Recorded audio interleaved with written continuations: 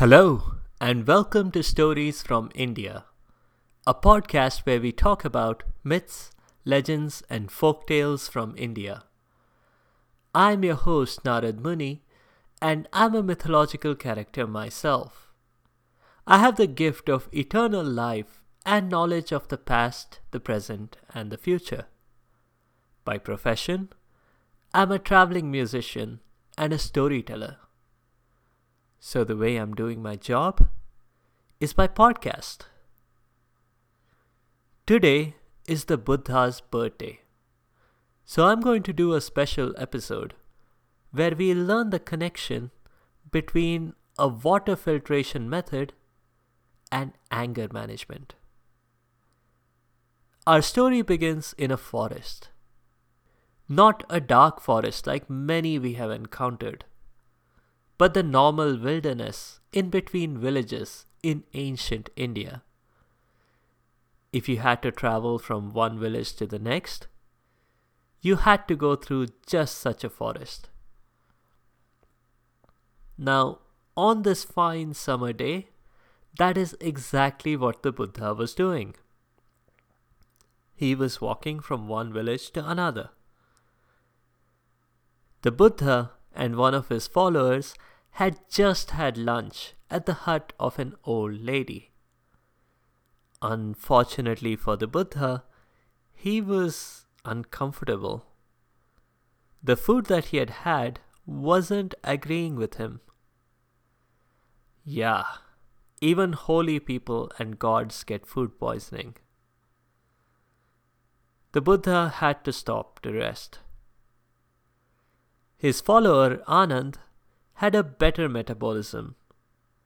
Or maybe he had just had less of the chili. Anyway, Anand was fine though the Buddha wasn't. The Buddha asked Anand for a drink of water. Anand, who couldn't bear to see his guru suffer, hopped to it. He wandered in the direction where he heard something. It was a pond, a perfect source of drinking water. Except, this was the worst source of drinking water. Bullock carts were crossing the pond right in the middle. As you can imagine, the wheels of the carts and the hooves of the cattle were not very clean going into the pond, but they were a bit cleaner coming out. And it wasn't just one cart or two. It was a whole caravan. This was almost a regular highway. And if that wasn't enough, a couple of people were also washing their clothes in the water. This was exactly the kind of water that is cautioned against in water hygiene posters. You know, the kind where they ask you to imagine the number of germs in a single drop of water. Anand couldn't possibly take this to the Buddha. This was almost certainly going to make him even sicker. So he went back empty-handed. He explained his reasons to the Buddha. The Buddha said nothing. They waited there for about half an hour. And then the Buddha asked Anand for water again. "I'll go look for another source," said Anand. "No, get me water from the same pond," replied the Buddha. Anand was puzzled, but he didn't for a minute doubt the Buddha's wisdom. He went back. The carts had long passed, and the other two people were quite done with their laundry. And miracle of miracles, the water was so clear that Anand had no hesitation in filling up his water bottle and rushing back to the Buddha. Anand handed him the bottle and hastily explained what he had seen. "Did you work that miracle?" he asked the Buddha. "No, I'm not a miracle worker. Just think for yourself. It's plain logic."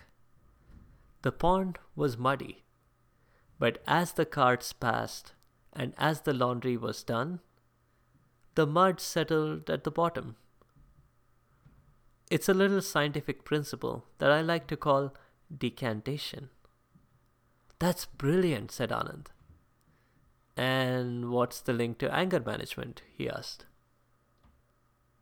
What are you talking about? Asked the Buddha. Anand replied, That's how Narad Muni introduced the show. He promised a link between water filtration and anger management. Oh, that is easy, said the Buddha. When you're angry, your mind is all riled up and everything looks muddy, just like the pond. The way to manage your anger is to wait it out. When you give it enough time, the muddy bits all settle at the bottom. Your mind will be completely clear and you'll be at peace. That's all for now. A few notes. What I admire the most about the Buddha is that most of his own personal stories, as well as the Jatak tales, teach people to be content. The Buddha is often regarded as the 9th avatar of Vishnu. But unlike the other avatars that preceded him, he does not have superhuman powers. He's just a person with infinite wisdom.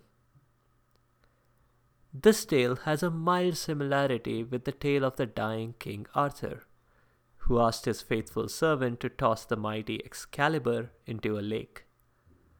The servant hesitated, and Arthur made him go again, and that led to a much better result.